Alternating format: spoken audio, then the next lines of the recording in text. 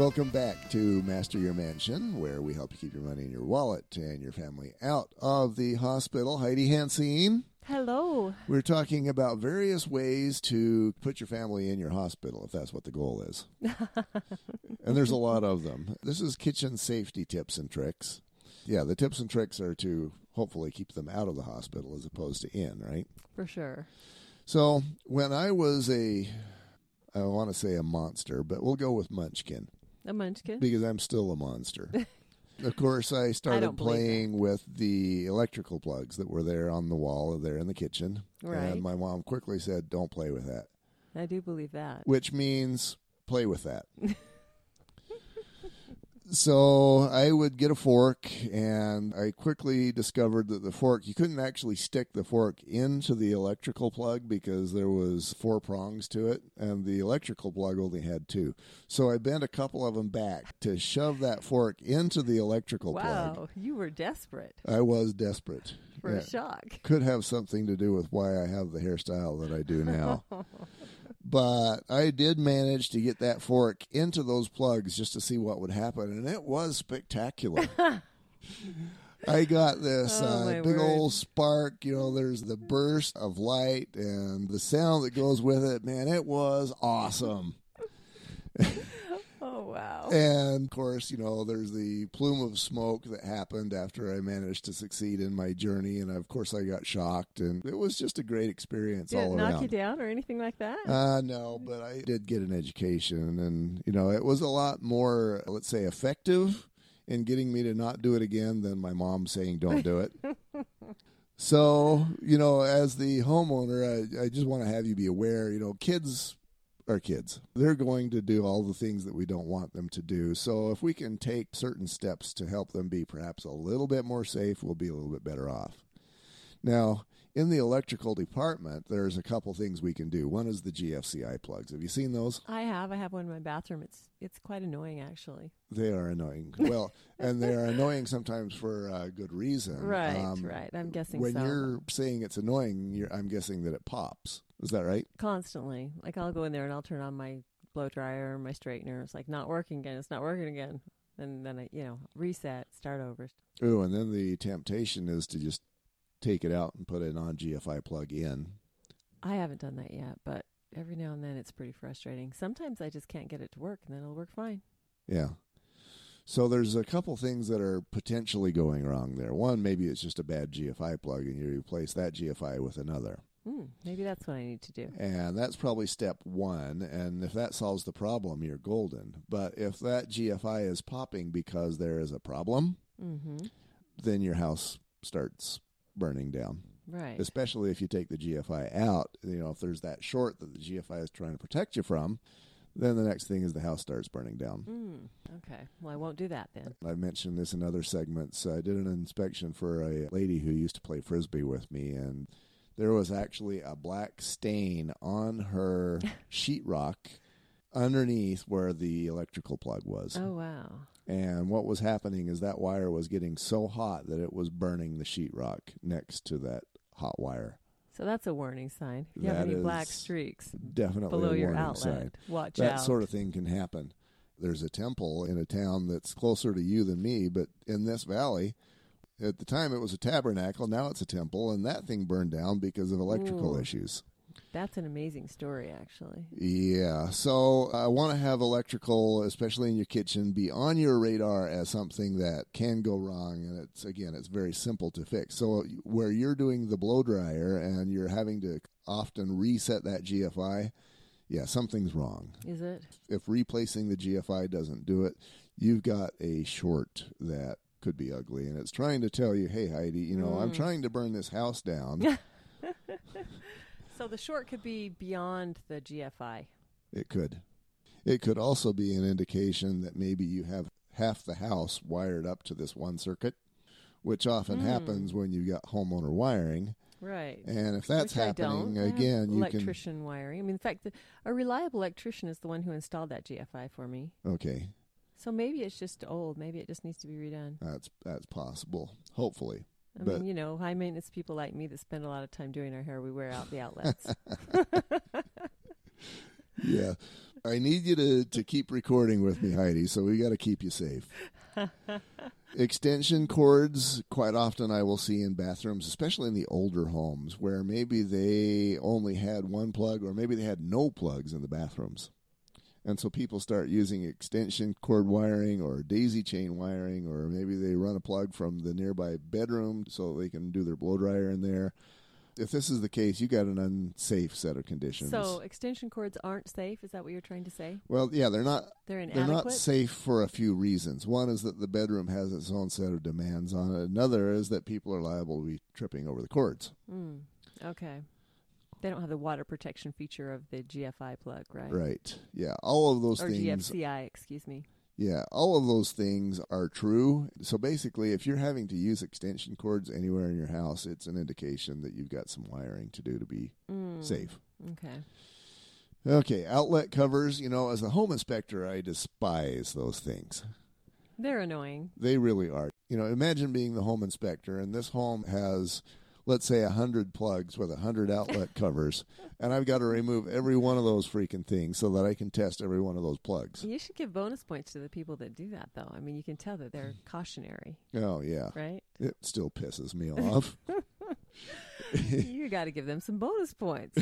That's what they're there to. Sometimes when I get tired, I'll just use my flathead screwdriver and I'll get in behind those things and I'll flick them off and they'll go flying all the way over the other side of the room, and it just reflects how I feel about those covers. You don't gouge their outlet covers, do you? No, I just wish I could stab with something. But no. So much as I despise them as the home inspector, it's always a very good idea, because then you don't get little 6-year-old kids like me that go stabbing these plugs with the fork. At least it's a little bit more difficult, right? Yeah. Slows them down. Slows them down. Then we have the cabinets. And in this case, I wasn't the cabinet climber when I was a kid. Cabinets, yeah. But one of my kids were. Yeah, I've got a few of those. For example, there was a bedroom where it had this ledge at about 7 feet up. Yes. And those kids would bring in a chair. They'd stand on a chair. Then they'd stand on the doorknob. Yeah. And climb up to the top of the door, where from there they would get up to this ledge. And then they'd just dangle their feet over the edge. Oh, well. And imagine having that sort of a scenario with cabinets. Cabinets are so much easier because you've got all these intermediate steps. Right, you do. So it becomes a ladder sort of an issue. And in addition, maybe you've got, I don't know, Clorox in there. You've got, chemicals of whatever nature.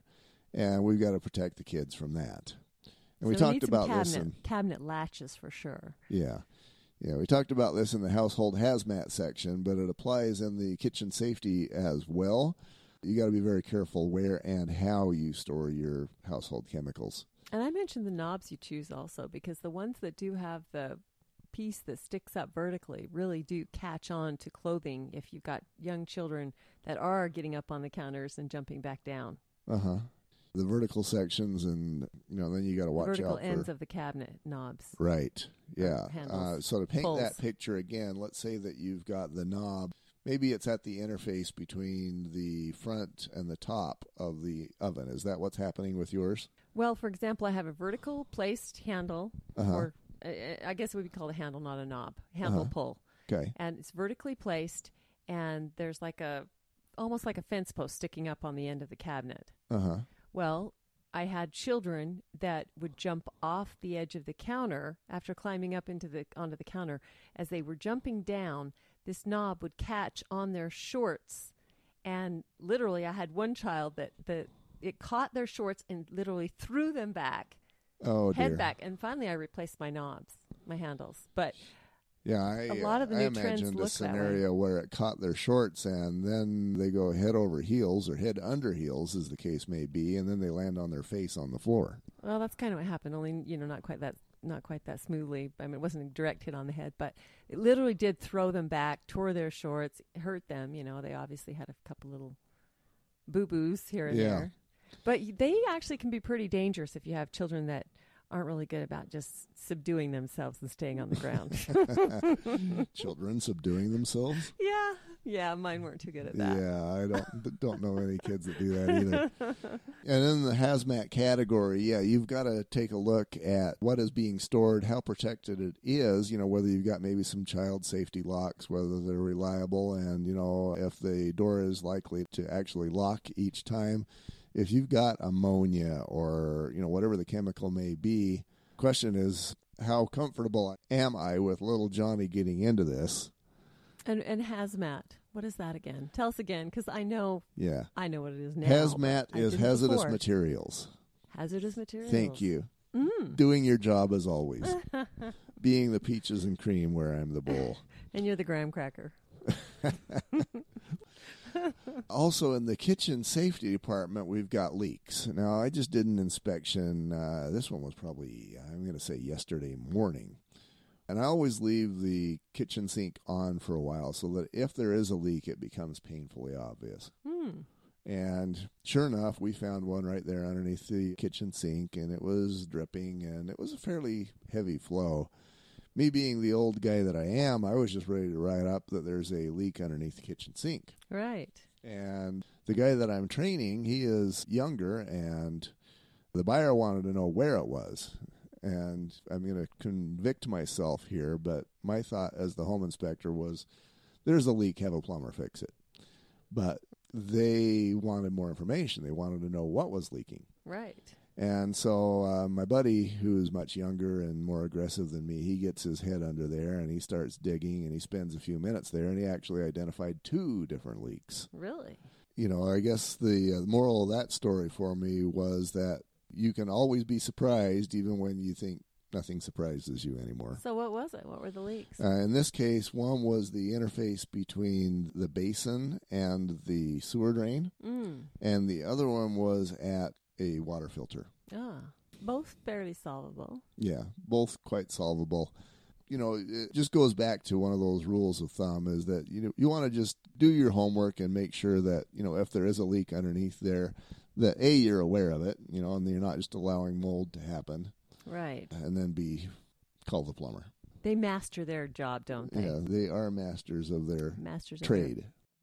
We're going to talk about disposals. Are we skipping over that? Let's talk about disposals. Let's do it. Actually, I had a good story about disposals. Well, let's not skip it. No, I was thinking of trash compactors. I had a good story about trash compactors. There was a lady yesterday who was telling me that she had mice in her house, and they were getting in from the backside of the compactor and getting into the food that was in there. Oh, my word. And, the thought occurred to all of us at the same time, just compact the food while the mice are in there. There you go. But I guess they were faster than that. Oh, clever little beasts, as we said before. Yes, they are. Very clever. So there are some downsides to having the compactor. You want to get one that is perhaps a bit better sealed than this one. But, that particular lady was talking about a compactor that I believe was installed, I'm going to say around 1985-ish. Wow. So you got that where your compactor is feeding the local mouse population. Goodness. That's actually what happened down here where you found the mice in this studio. Is I was throwing my green shake in my garbage can, and the mice were appreciating me for that. You were nourishing them? I was nourishing them. All that good green food? So then you've got the disposal that, obviously if they're old, they're going to leak. I can't tell you how many of those I've seen leak, and then you've got rotten mold going there. Also, I talked to a plumber once after my disposal was going south a number of years ago. And he basically said that there shouldn't be disposals, because of the things we put in there. Oh, yeah? Like the potato peelings and the carrot peelings and the cucumber, all those things that we just figure the disposal will make them go away. Right. He says, you really shouldn't be doing that to your sewer line. Really? Because, all those hard solids, they get trapped in your sewer line and then they just cause problems. Well, I know I had problems when I put too many potato peelings in there. I don't put my potato peelings in there anymore. I throw them in the trash. If you do the whole organic compost pile thing, then I guess that's a good way to get rid of those. But disposals are sure nice to just wash down a few bits of pieces. I agree. Here and so I guess the moral of the story is just be a little bit careful about what you throw down there.